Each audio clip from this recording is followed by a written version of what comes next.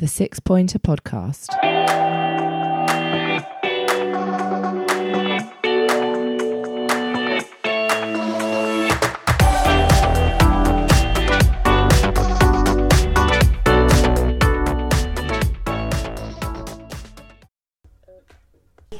Hello and welcome to the Six Pointer Podcast. Luke Till with my brother Matthew Till here, following Crystal Palace's 2-1, 3-1? What was it? Unfortunately, it was 3-1. 3-1, sorry, mate. That's too many John Smiths. 3-1 defeat away at Everton. Matthew, the way I watched that game, and perhaps I'm biased, but I felt that the result really wasn't representative of the Crystal Palace performance. I think we deserve more out of that, don't you think? Probably fair to say 2-1 isn't reflective, yeah. 2-1 would have been more reflective. 3-1 doesn't feel reflective. It feels a bit like the second half performance deserved a lot more in terms of the result for the game. I feel second half we were very limited in anything other than defensive qualities. Obviously their goal was disappointing to give away when we did so early in the game.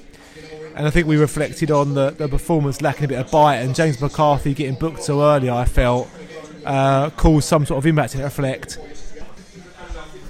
And I guess to come out and have such a more positive performance in the second half and to go away with a 3-1 defeat just feels really disappointing for me.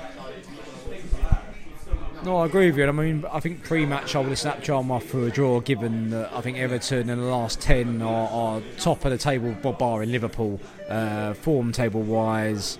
And Ancelotti, I think, since he's taken... I mean, the 10 games obviously includes Duncan Ferguson's reign, but since Ancelotti's come in, he's scored in every game. So my point to you was that we really need to be on the front foot today. Benteke, Ayew and Zaha started up front.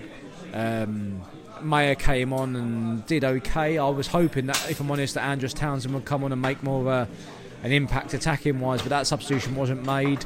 I think it was Joel Ward for Chet Kute in the end, which meant James McCarthy going right back.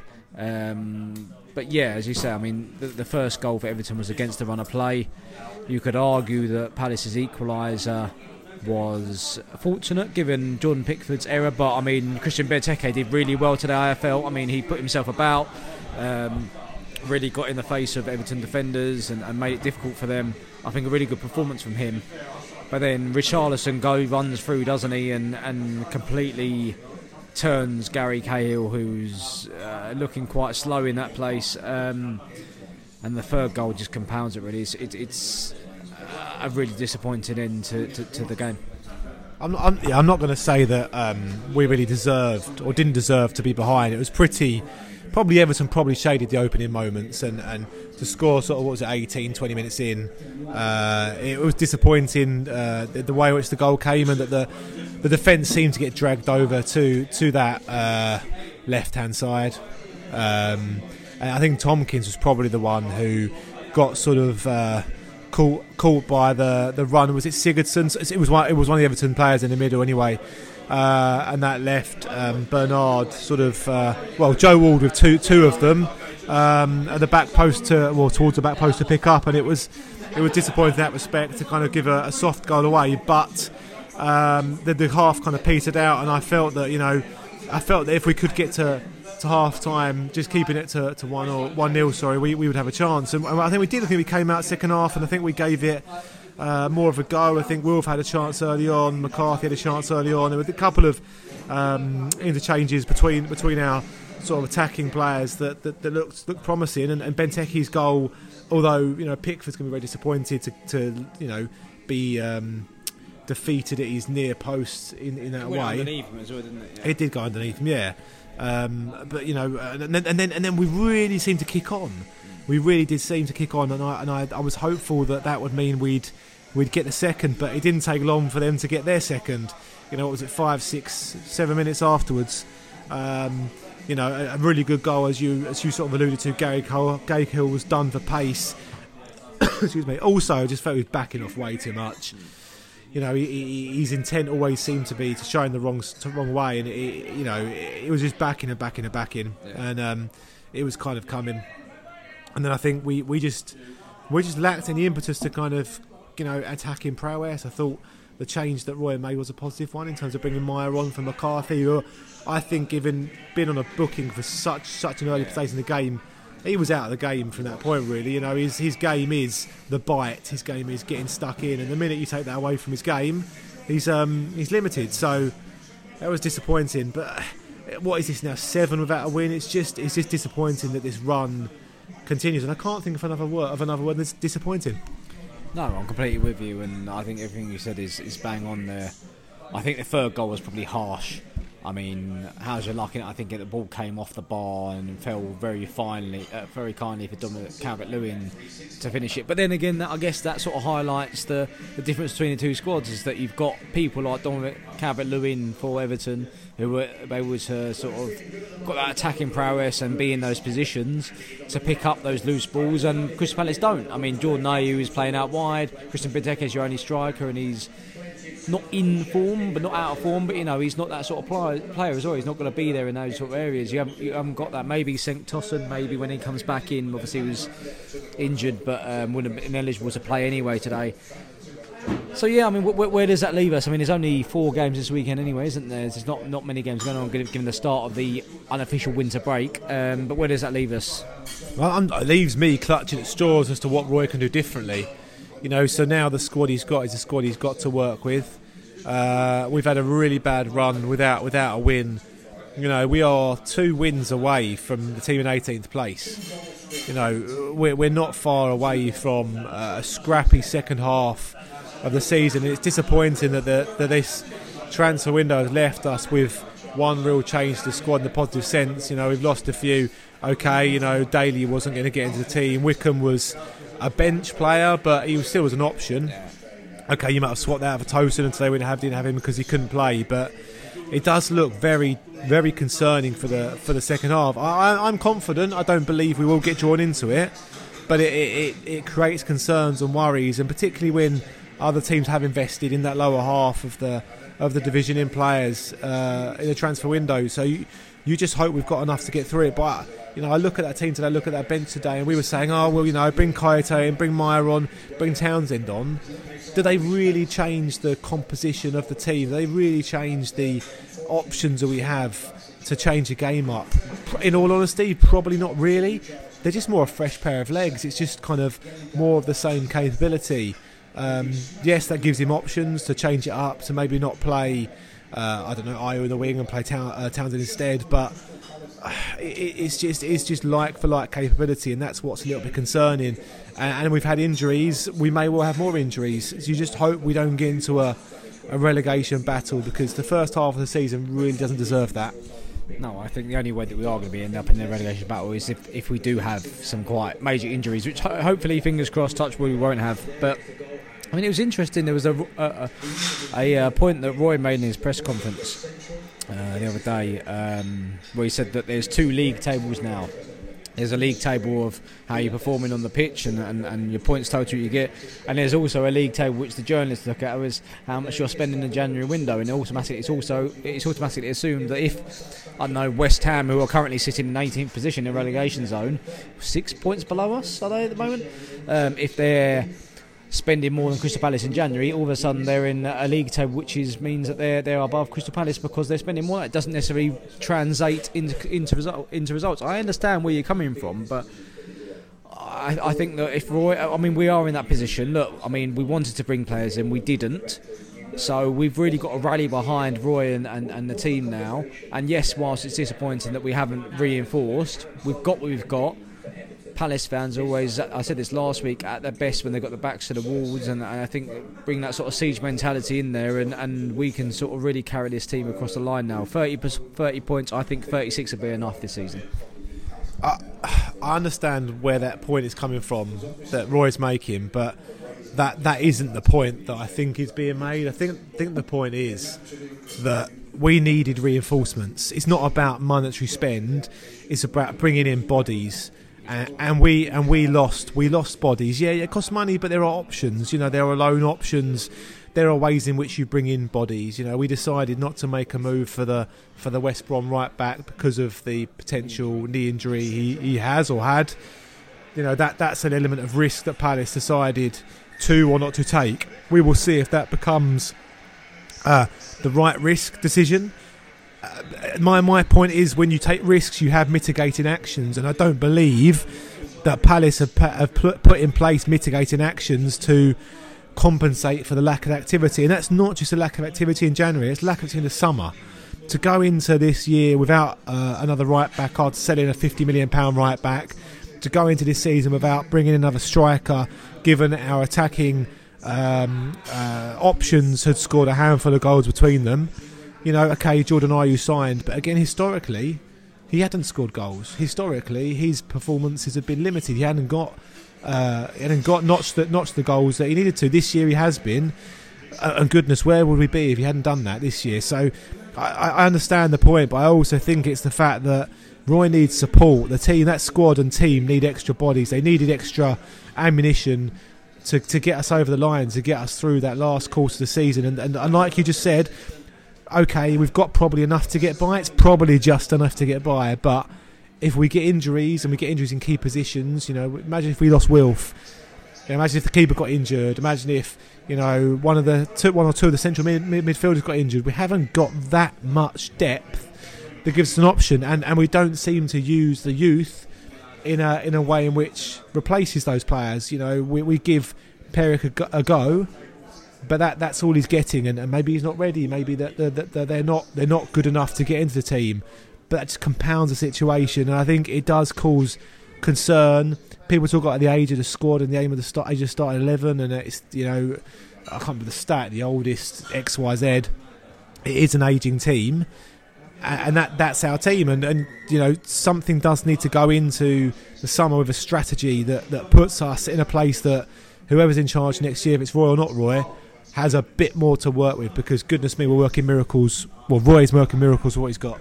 Yeah, and that's a pertinent point I think you make around sort of the players that we've got and what we're doing. I don't think that there's this clamour for sort of the Roy out brigade on social media and things like that, whereas my response to that would be, who else in the current regime would be doing better than Roy Hodgson? I mean, given the players that he's got available to him, I don't think there's a better manager that could be getting better performances out to this team. I mean, because a new manager doesn't necessarily mean all of a sudden you're going to get new players coming in.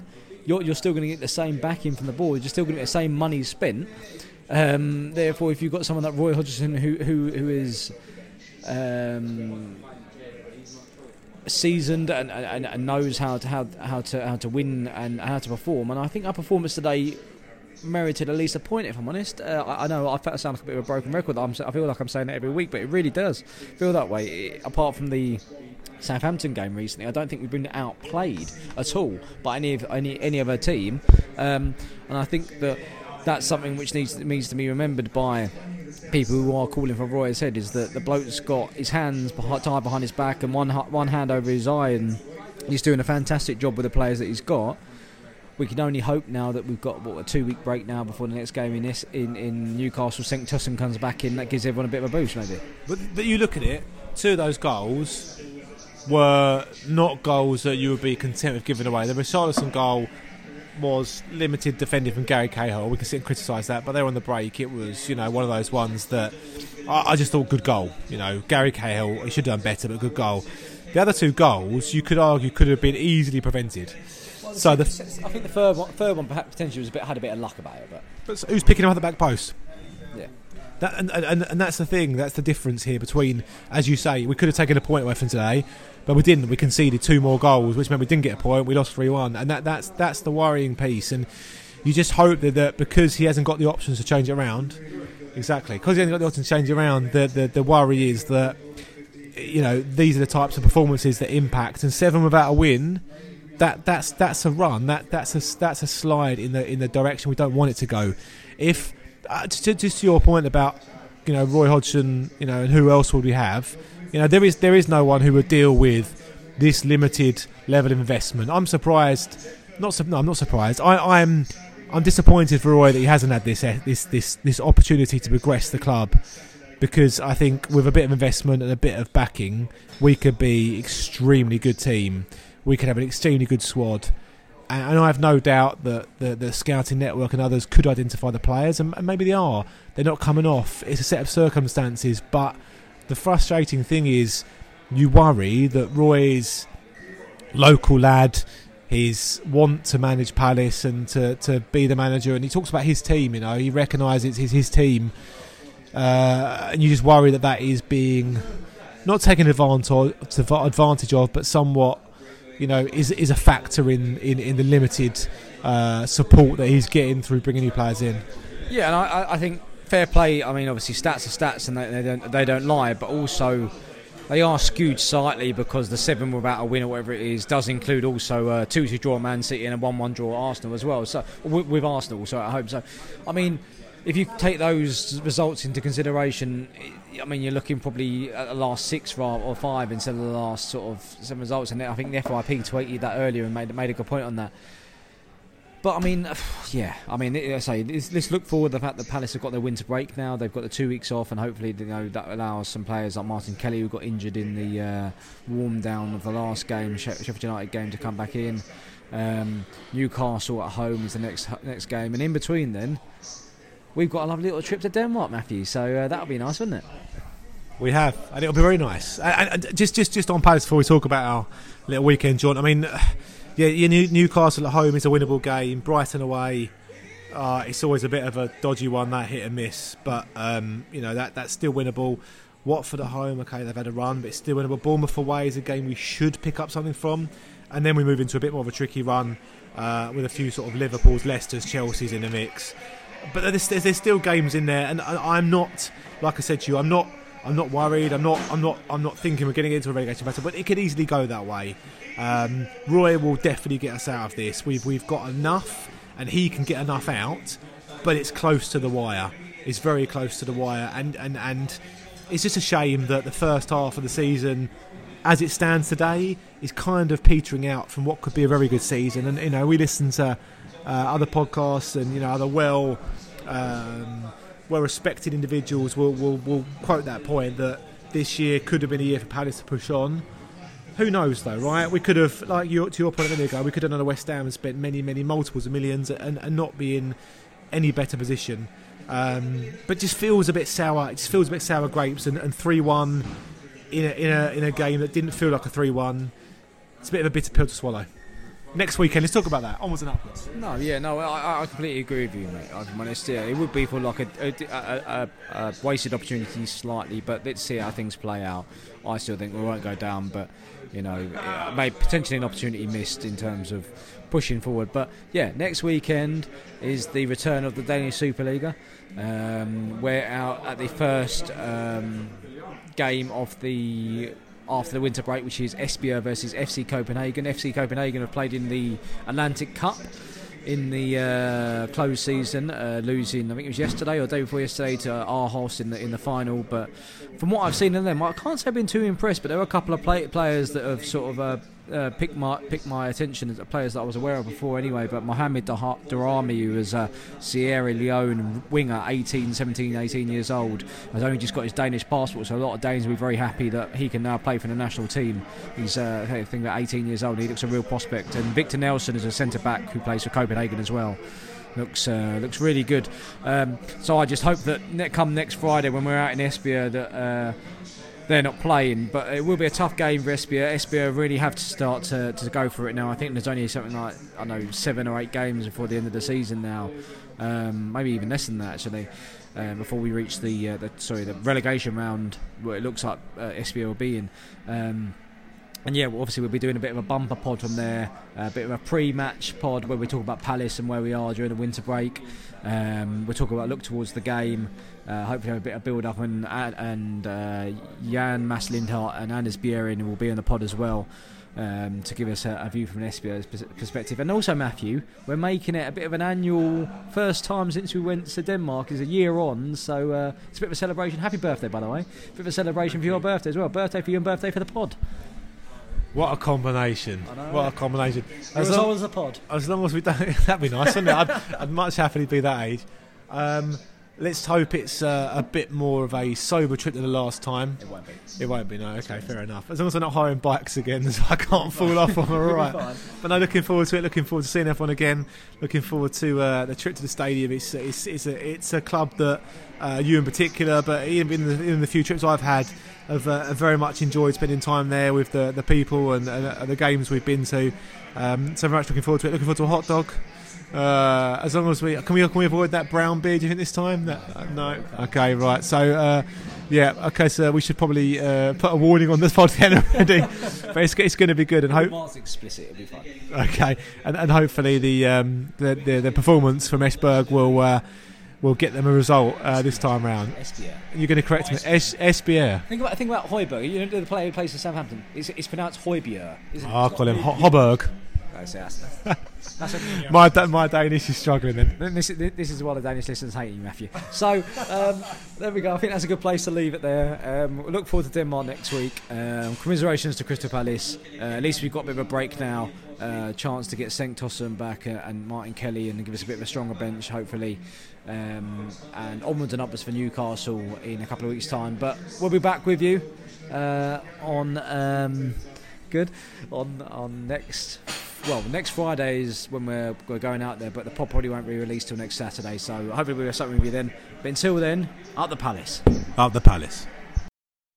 The 6 Pointer Podcast.